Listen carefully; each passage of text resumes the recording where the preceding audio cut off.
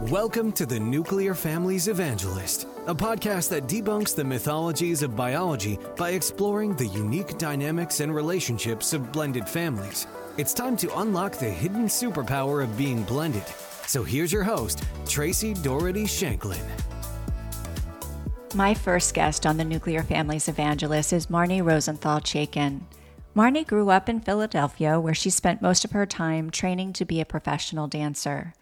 After 2 semesters at the Tisch School of Arts as a dance major at New York University, Marnie shifted to attend the Gallatin School at NYU, where she focused on journalism and Latin American studies.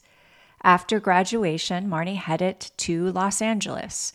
In Los Angeles, she opened the first Pure Barre location in 2009. She expanded Pure Barre throughout LA, where I met her. Marnie sold off her ownership 4 years ago and joined the pharmaceutical industry. She is busy raising her 2 young daughters and is excited to marry her fiancé, Josh, and become a stepmom to 2 boys. Currently, Marnie is working on her master's in executive coaching and organizational consulting at NYU. She is also a community creator and a self-described hardcore mommy.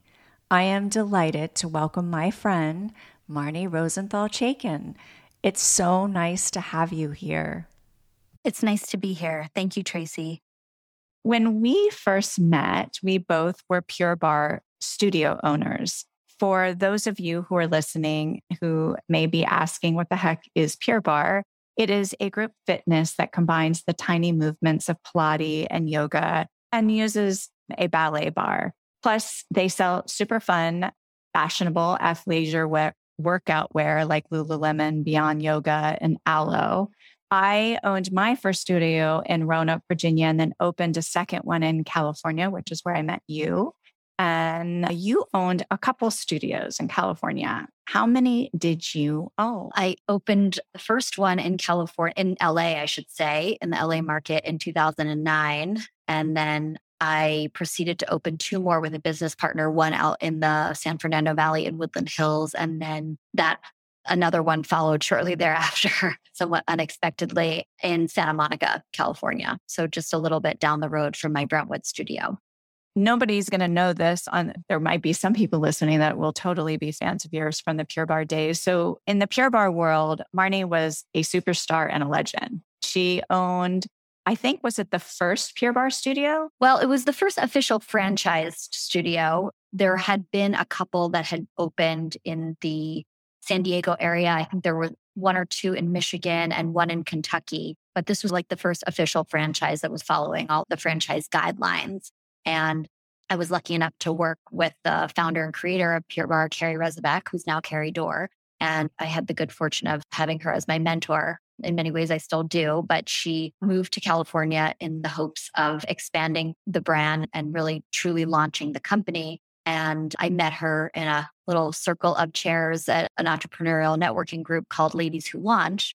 And she had just moved to LA, I think literally the night before, and was hoping to make some connections and meet some people. And I had an extensive background as a professional dancer, and I had been teaching Pilates for a long time at that point and was looking to launch a brick and mortar situation of my own. But group fitness at that time hadn't really taken off in the way that it did starting in like 2010, 2011. So it was certainly at that time a huge leap of faith to plunk down a bunch of money in basically an abandoned shopping center in the middle of West LA. Right. I'm going to make this work. Who cares if I have to max out my credit cards and take out a line of credit? But it was also right after the crash in 2008. So it was probably riskier than I realized, but sometimes it's better to not know things. Ignorance is bliss statement. Exactly. In this case, it certainly was. But I think in my case, and I'm sure certainly in yours, I really believed in the technique. I believed in the product. I believed in Carrie, certainly. And I really believed in myself. I had come from a long line of entrepreneurs, and I just felt like this is something that's going to take off. I just have to, if you build it, they will come, sort of Field of Dreams situation. Right. And they did. And that was the wonderful thing. So just for our audience who may or may not know about Pure Barre, again, Marnie was one of the very very first, if not, I understand that you weren't the first, but you were among the first studios. And that studio kicked off an entire chain of well over 500 studios. I don't even know what the number is today. I know you've touched on it, but what was the experience like? You've talked about the leap of faith, and what was it like being the first Pure Barre studio owner? It was scary, to say the least. Going into it, I don't think I had any clue what I was in for, and that was probably a blessing. But I hired 6 teachers. Yeah.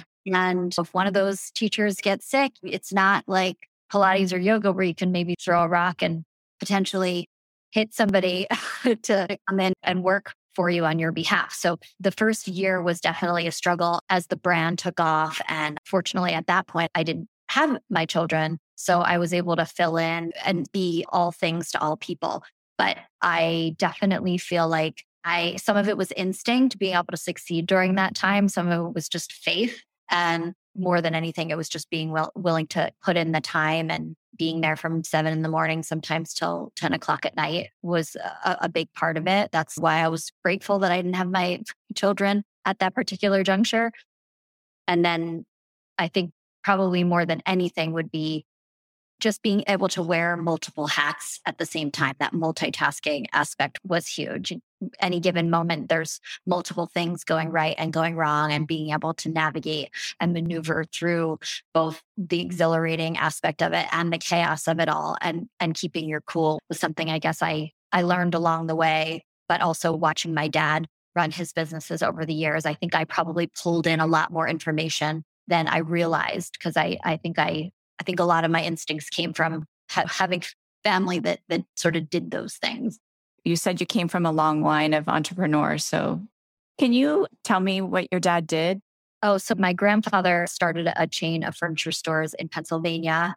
He passed away very suddenly when I was 6. And my dad and one of his brothers very spontaneously took over those businesses, even though they had been working in the businesses for quite some time. I don't think that they had necessarily anticipated my grandfather's sort of untimely death. So watching him go through that process, and then seeing how things waxed and waned with recessions and whatnot, and seeing how he ultimately pivoted into a lot of different genres of the furniture business. When he hit a wall, he'd go another way, and then he'd hit another wall and go another way. And just watching his hard work and his resilience, I think probably in a lot of ways unconsciously shaped who I became as a business owner, for sure.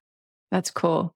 I think it's interesting that we really do become a lot of what we see. It's almost, and we'll get into obviously the nuclear family is part of it, but as a step parent, I know that it was a really big turning point for me when I stopped trying to be a replacement mother and started to just be a mentor. And because I had these children, that's what they needed more than they needed another parent in their life. And so I think it's an important lesson for parents to know, whether it's a stepchild or a child of their own, that they are definitely being watched. And many things come through in that experience. Mm-hmm. I think you're being really humble about your Pure Barre days. And I want to just say 2 things that were always big takeaways for me about you is, one, you were a tremendous mentor to so many people. And that was so obvious by how many spinoff studios came because of their time with you.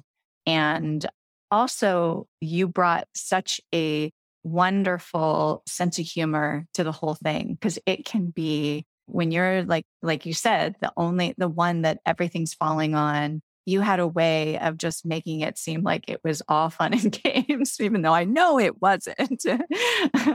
But I loved that about you. Thank you. That means a lot to me, more than I can possibly put into words. But as you were speaking, I was recalling that internal video that circulated that I created for one of the Pure Barre conferences that went over really big. So I was really proud of that. That was probably like the highlight of my Pure Barre career. It was so funny. It really is. Maybe we'll link it in the show notes so everybody can go and take a look at it, because it's really funny. Because even if you've owned any business, you'll totally relate to it. You'll totally relate to it. Okay. So we digressed. I wanted to finish with Pure Barre, but you were tapped by the then private equity firm behind Pure Barre to join the franchisee board so that you could help them develop corporate studios. Is that correct? Yes. Yes. Early on, Carrie tapped a few early adopters to be part of her advisory board. And then when she divested and we became part of that first private equity firm, they did tap some of us that were early on or were having some success in our markets, many of which were highly competitive markets, LA, New York, Boston, San Francisco, just so that they could, I think, get like the full breadth of knowledge, some of which was to help the franchisees. And I'm sure some of it related to them wanting to open their own corporate studios, and they didn't have a lot of boutique fitness experience. So enter us. Right. And that fits very nicely into your career path that you, with your master's. It's interesting because I said this to my daughter just today. I said, she overheard me having a conversation about this, the podcast. And I said, what's funny is everything you do does build on itself. I started my very first career right out of college was in production, right? And I moved away from that and I did the creative side. I went into acting and then I found my way back into politics and then back to the union stuff. It all builds and it's all very meaningful. And as you get a little age and perspective, you start to see the pieces of the puzzle fit together. Yeah, I love that. I had a coach, and still do for a long time, that would tell me nothing is for naught. And when I lament about a not so great experience, go, oh, maybe I wasted my time there. She'd go, this is not nothing. It's not. That's good advice. It's not nothing. I'm going to write that one down. Not nothing. Everything is not nothing. We can turn it all into something. And even if you're not utilizing it now, it does come into play down the line. Yes, for sure. So I want to circle back a little bit to your dance background. I know that you had a pretty long history with dance. Yeah, it's still like an unfinished aspect of my life. I was just at my daughter's dance competition the other day and I found myself just becoming overly emotional because I miss it. And I can't seem to find true adult dance classes anywhere that stick long enough. So inevitably, we have such busy as adults and as parents, especially, people drop out and then suddenly there's no class. But yeah, I started dancing very early on and eventually started to train to become a professional dancer in high school. I danced competitively in middle school and then really wanted to up my game and joined a semi-professional institution. And they had a company and I got into that company and was fortunate enough to go to some very wonderful summer programs where I could really advance my technique. And when I was applying to colleges, I decided that was something that I really wanted to do, was to dance professionally, not really knowing what that meant. And I was awarded a scholarship, actually undergrad to NYU, to the Tisch School of the Arts, and ended up doing 2 semesters there before I had a little accident. And piled on top of that was a situation that I was dealing with my brother. And so it became almost too much to be training that hard. And I also felt like I was really missing the typical collegiate experience. Not that you can really get that at NYU because you're immersed in this giant city, but I just felt like I was within these 4 walls at the Tisch School of the Arts with these incredibly talented people that really wanted to be there. And I didn't feel like I really wanted to be there enough to really rationalize spending the next few years there. So I ended up transferring into the Gallatin School, which is the school without walls at NYU. I think that's what they still call it. And dabbling in dance on the side, first at Alvin Ailey and then at the Martha Graham School. So I continued to dance through college, but not in the same way that I had planned. So life took a different turn, but dance is part of me and I do it every day, even if it's just in my mind. I love that. I need to dance more. I used to do a lot more dance party with my kids and don't get that much anymore. I hear you. I do a lot of TikTok videos with my older daughter. I've seen a few of them and they're great. They're absolutely great.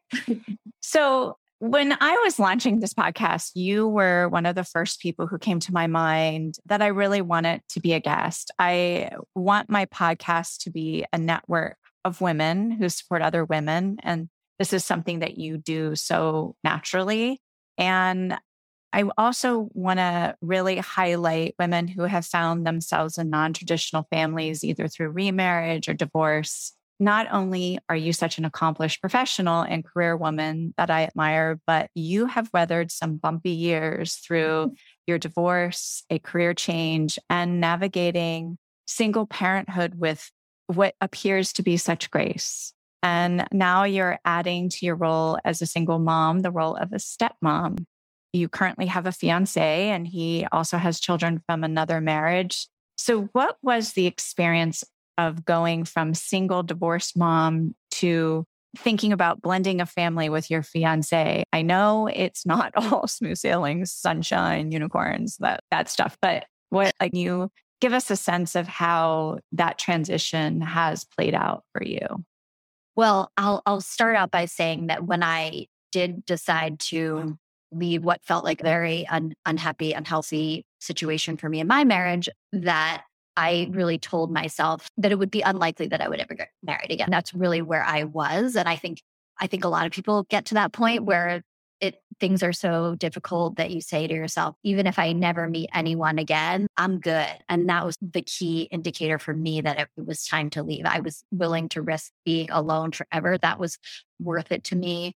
And also walking away with a 2-year-old and a 6-year-old at the time took just about every ounce of energy and effort that I had, but it was necessary and it was certainly the right thing. But I also certainly wasn't anticipating meeting anyone, or I couldn't see that far into the future. I was like, just survive. So I did that pretty well. And my kids, I feel like, thrived. Of course, everybody hurts when you're pulling apart a marriage, whether you're doing the leaving or whether you're being left or whether it's a mutual decision. It's the death of something. And it takes a long time to heal from that. But it certainly feels worth it as I look back from 5 years away from that particular juncture of my life. But so my fiance and I, we actually knew each other in high school back in Pennsylvania. We now live in California. And we just randomly ran into each other at our synagogue, just quite literally randomly. He's not on social media. I had not seen him in 25 years. I didn't even recognize him when he called out and said, "Hi, Marnie." And I'm looking at him going, I don't know who you are. Totally out of context, right? 25 years later, haven't seen you, haven't talked to you. I need to interrupt and just tell our audience that you guys went to prom together. Yeah. I think that's so sweet. What a great love story, right? And that was it. We never dated, probably only exchanged a few words at prom, although neither of us can remember because it was so long ago. But he had been married and had 2 sons. I had been married and had 2 daughters. And I was certainly open to meeting somebody. I think most people are after a certain amount of time has passed. But at that point, I just wanted to know. I knew that if I was ever going to introduce anybody to my daughters, it was going to be somebody that I got to know really well and that I trusted. And I had written down a few things that I was really, truly looking for in a partner. And one of those things was, how do they parent? What kind of a partner do they want to be? What kind of partner were they in their previous marriage? And what did they learn? Did they really grow and become a different kind of person, somebody that they can look in the mirror and really be proud of? We had both been through similar situations for sure. And we found that not only did we fall in love, but that there was all of these other commonalities. We had been raised with similar values and similar viewpoints, and both had very strong work ethics. So there was a lot of synchronicity, but we didn't even talk about moving in together or doing anything to really blend our families for at least 2 years. Because I think we just wanted to make sure that it was the right thing, which we felt early on that it was. But of course, everybody has the best intentions early on. But as things unfold, sometimes you recognize things about somebody that you don't necessarily like, or you don't necessarily want to bring around your children. And I think we both kept waiting for the other shoe to drop, but it never did. We got to a place where we're like, okay, everybody's good.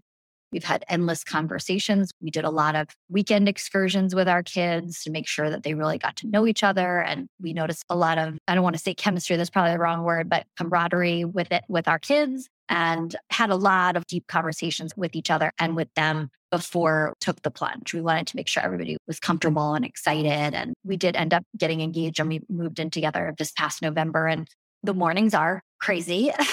There's no question about that. By the time 7:30, 8 o'clock rolls around, I feel like I've lived an entire day, and it's only 8 a.m. But maneuvering through all that and looking past all that, I feel like it's been a really nice, relatively seamless transition, and the kids are happy. And of course, they still see their respective parents and everything. And overall, it's relatively harmonious so far. That's not to say I don't anticipate some bumps in the road. Are inevitable. Of course, we have a 14-year-old, an 11-year-old, an 11-year-old, and a 7-year-old. So those teen years are here and or coming around the bend.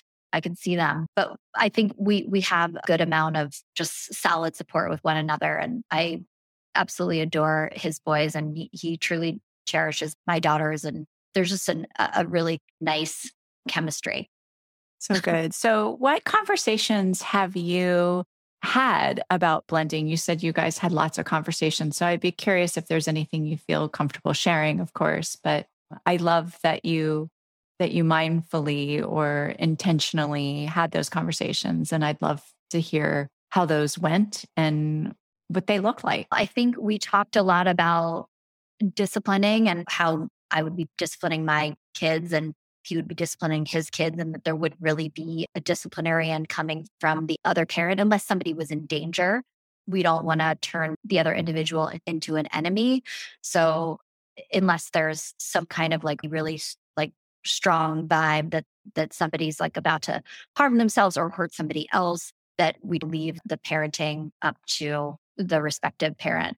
I think we definitely felt like we wanted each child to make sure that they had their own space, even if it was a shared room or something, that they had like a special spot in the house that could be theirs, that they could retreat to, so that they weren't all kind of living on top of each other. And I know that isn't always sometimes a possibility, especially my older daughter was extremely concerned with having her privacy. And privacy is obviously, especially for girls and boys who are about to go through puberty and all those things, it's a really important thing that they feel secure, that they have their own space and that they feel safe and that their space is respected. So we did sit everybody down before moving in and saying, these are the house rules and everybody has to follow these rules and everybody has these chores to do. And if there's fighting, you come to us and say, hey, listen, this is what we're disagreeing on, so that we can mediate, so that things don't fester. Those were the main things, was just,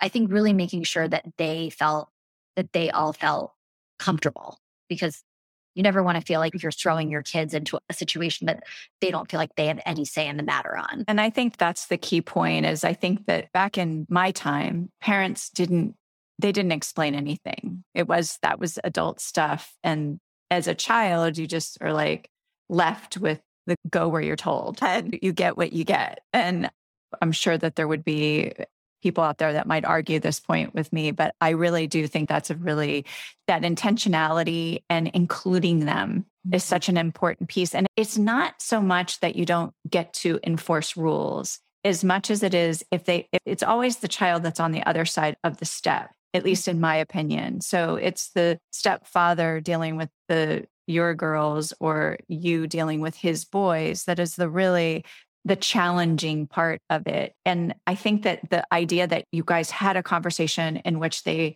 maybe they didn't get to voice their opinion on it so much but they were still inclusive in it. It was about all of you together, and that the rules aren't different in one aspect than they are for the other side. So I think that's really important. Yeah. And to your point, like we were speaking about earlier with just how much they're absorbing from watching their parents, I think above all, he and I have such a mutual respect and we have such open lines of communication. So I think that they see how we interact and how we communicate and how we operate. We're operating a household that the kids follow suit, and they have great communication as a result of how we're consistently interacting well and positively with each other. So that obviously also helps. They're not living in the middle of tumult. Right. We're going to take a pause in my conversation with Marnie since we're running a little low on time. Entrepreneur, business development manager, and master's candidate, Marnie Rosenthal Chaikin will return in the next episode. She'll be sharing her thoughts about co-parenting with the ex, and I'll be revealing a surprising statistic about divorce. You won't want to miss it. See you on the next Nuclear Families Evangelist. where we debunk the mythologies of biology with a lot of love, forgiveness, and humor, one conversation at a time. If you're a seeker looking for answers, we'd love to have you join our blended little family by subscribing to the podcast on your favorite podcast player. Want to continue the conversation after the podcast? Join our email list by visiting our website at nuclear-families.com. We'll see you next time on the Nuclear Families Evangelist. Sisu Partners LLC hosts the Nuclear Families Evangelist podcast, which contains content and discussions that have been prepared for informational, educational, and entertainment purposes only. No listener should assume that any discussion on this podcast serves as a recipe of or substitute for personalized advice from an investment professional or licensed medical professional, as the information provided on this podcast is not intended to be investment, legal, tax, or medical advice. The company is not an SEC-registered investment advisor and does not solicit clients or raise capital for money managers. Sisu Partners offers securities through XT Capital Partners, LLC.